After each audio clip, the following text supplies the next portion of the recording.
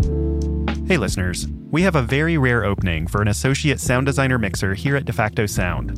That's my sound design studio and the studio behind 20,000 Hertz. To learn more, visit jobs.defactosound.com. This application window closes on May 22nd. Now, onto the show.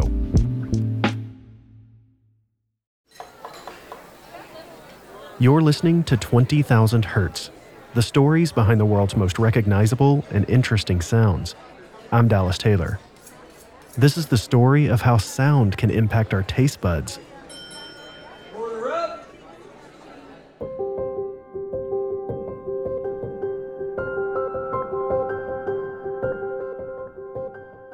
In 1984, a strange and remarkable thing happened across the restaurant industry, and it all had to do with fajitas. Up until the early 1980s, Tex-Mex restaurants primarily served chili, enchiladas, and tacos as their signature dishes. But in 1984, the fajita became all the rage. When the popularity of this steak and pepper combo began to spread, national restaurant chains clamored to create the perfect recipe. Some would focus on a unique spice blend, or the addition of side ingredients to lure in curious customers. But Chili's, the young Tex-Mex chain out of Dallas, took a different approach.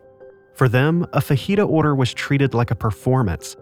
Once the steak and vegetables were finished cooking, the chef would plate the meal on a fiery hot skillet, causing them to immediately crackle and hiss. The server would then march the loud, sizzling skillet through the dining room for all the patrons to hear.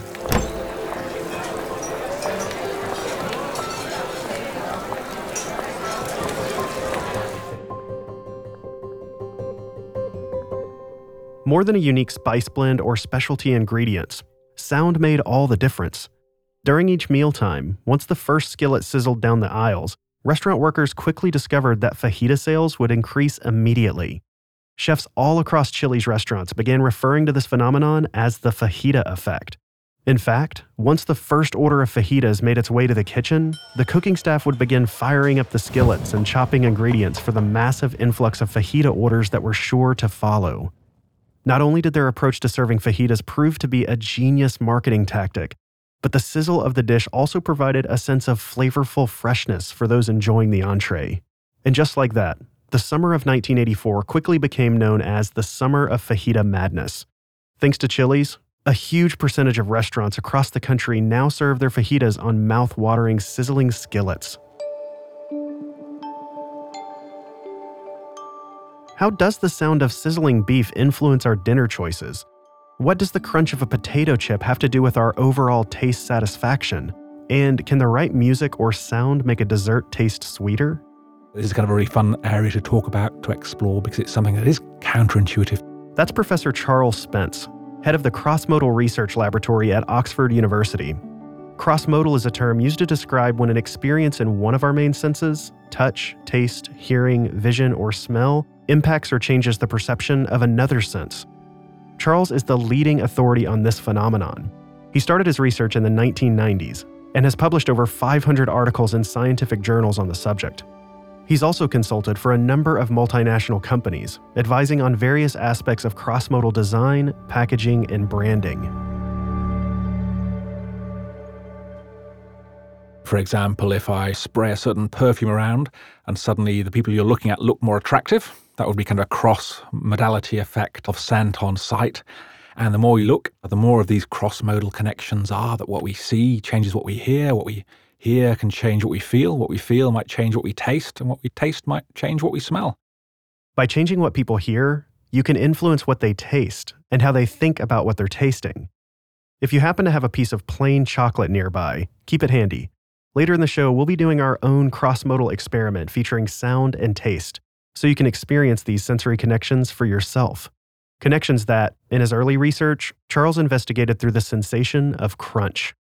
We started out by having people in the lab here in Oxford biting into potato chips.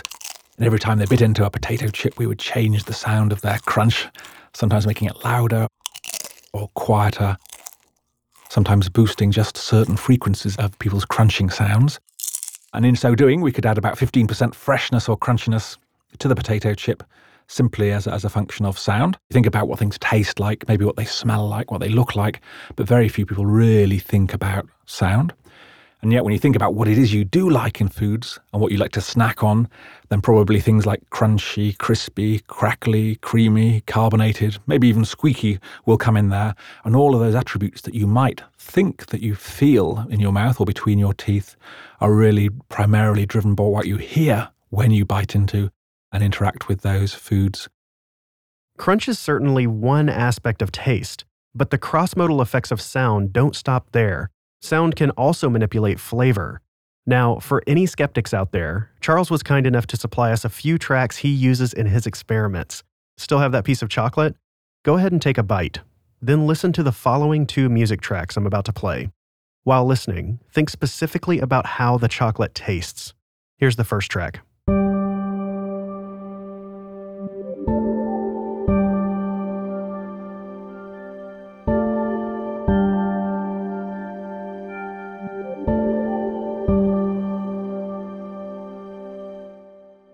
Did any flavor stick out in your mind? Now with the same piece of chocolate, or a new piece, or 3 or 4 new pieces, take a listen to this second track.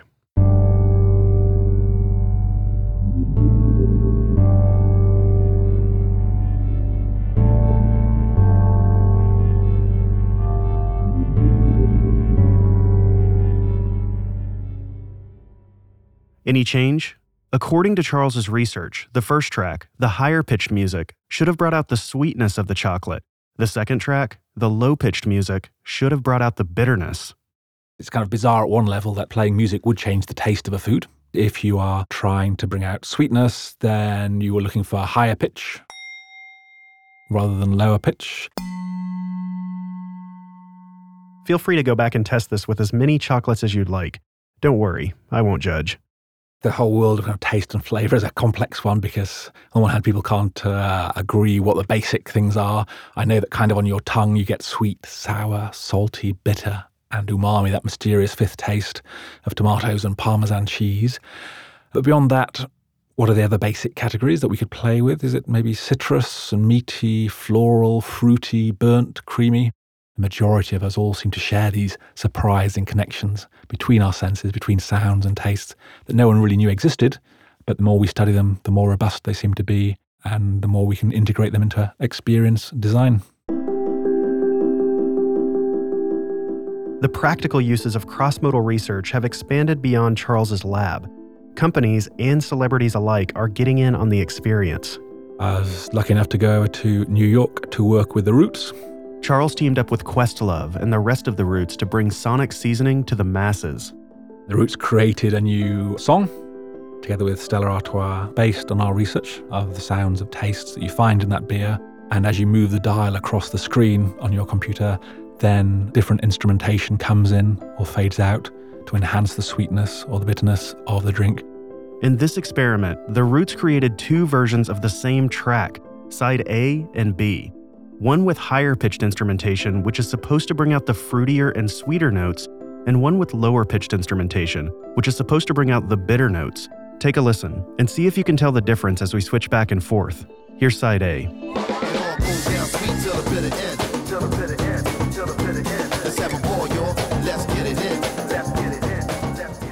And here's side B.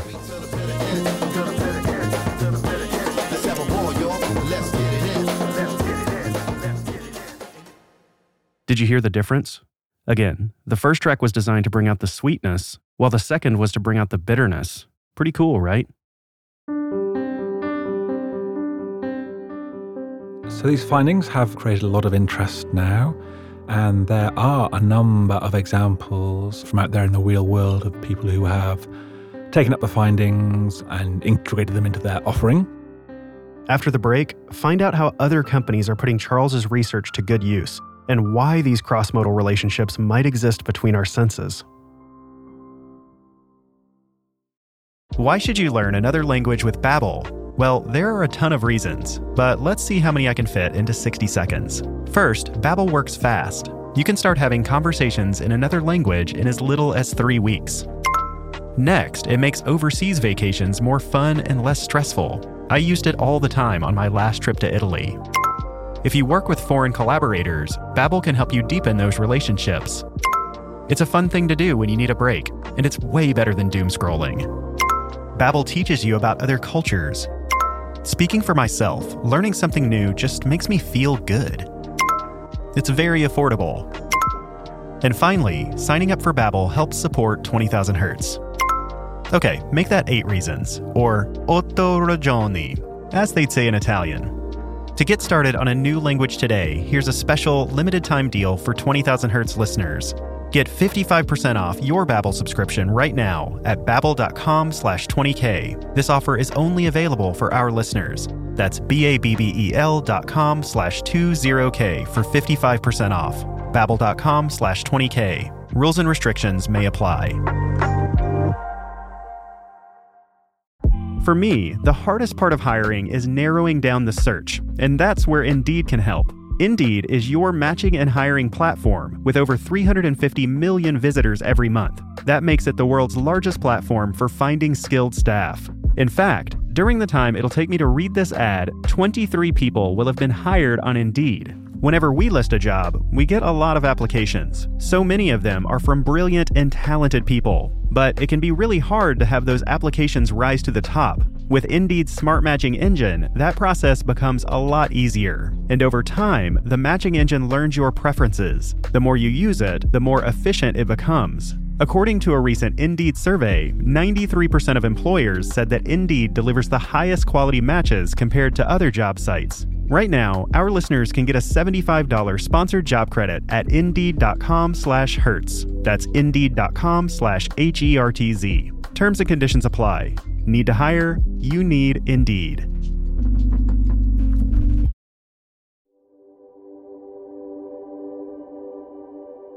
We've already heard some fantastic examples of ways sound can influence the taste of food. But other than making for some really cool party tricks, why are these relationships important? What are the broader applications? I've seen interesting examples of people taking our research and running with it. One would be from British Airways, the airline who a couple of years ago took our findings and for their long-haul passengers offered one channel on the headset with music designed to match the meals that you could choose from the menu. So a bit of sonic seasoning for the passengers, given the deleterious effects of that background noise. Putting on those headphones with the noise cancellation and then bringing in music to match the taste of the food seems like a good idea. We have earlier this year a cafe in Vietnam where they are playing sweet music 24 hours a day with the idea that that will allow them to put a little bit less sugar into their cakes, pastries and drinks, but keep the perception in the mind of those who go to the cafe the same. So you're eating, drinking something a little bit less unhealthy, but it tastes just as good as always, and that may be down to the music in the background. Who knows? Maybe sonic seasoning will become more of a diet trend in the coming years. But until that happens, the application of Charles's research can most often be found in advertising campaigns. I know of companies over in the Netherlands who are selling bitterballen, kind of these little fried snacks that go with your beer. Very Dutch treat, and they're accentuating the sound of the crunch in the adverts on TV. You might think of something like a Magnum ice cream, kind of a chocolate-covered ice cream lolly. And again, when the model on the TV set in the advert bites into that ice cream, you'll hear a crunch, a crack of the chocolate that may be louder than is really the case, because the advertisers are now understanding the importance of sound and conveying a certain expectation. If this kind of commercial manipulation sounds familiar, it's because we've heard it before. Take this Pringles commercial from the 90s.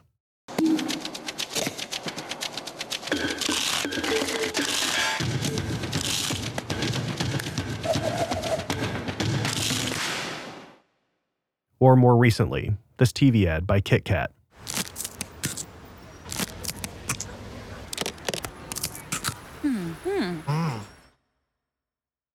Many food companies utilize sonic branding as a way to convince customers that their products are fresh and delicious. Think of the pop of a Snapple cap, or the fizz of an ice-cold Coca-Cola.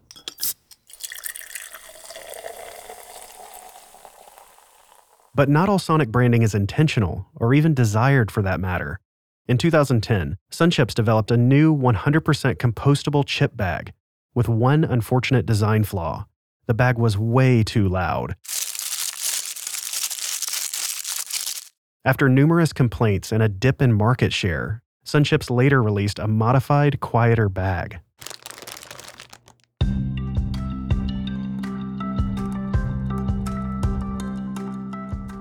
For better or worse, the snack industry has been keen to cross-modal relationship for quite some time.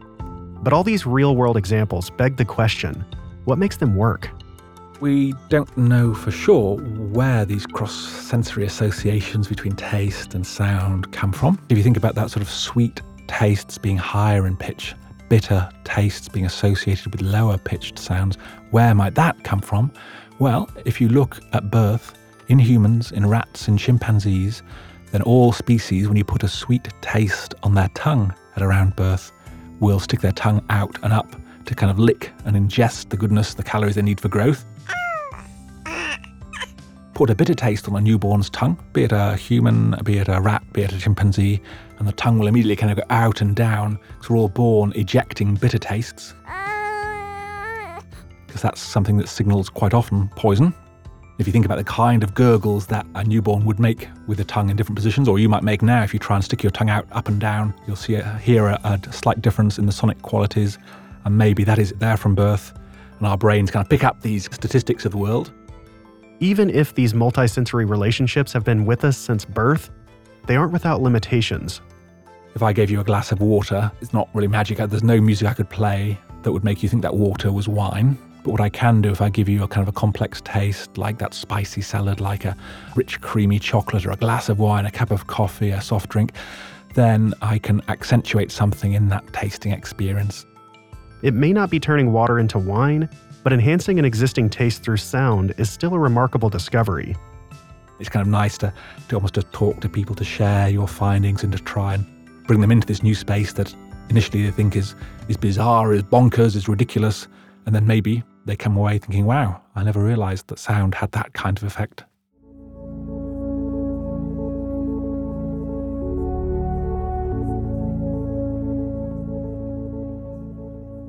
Food is often considered one of the greatest joys of life, and for good reason. Eating involves all of our senses, and while sound influences how our food tastes, it may not be as obvious as the alluring sight of a bright red apple or the delicious smell of a fresh-baked cookie. But learning to appreciate its sonic nuances can open up a whole new world of flavor.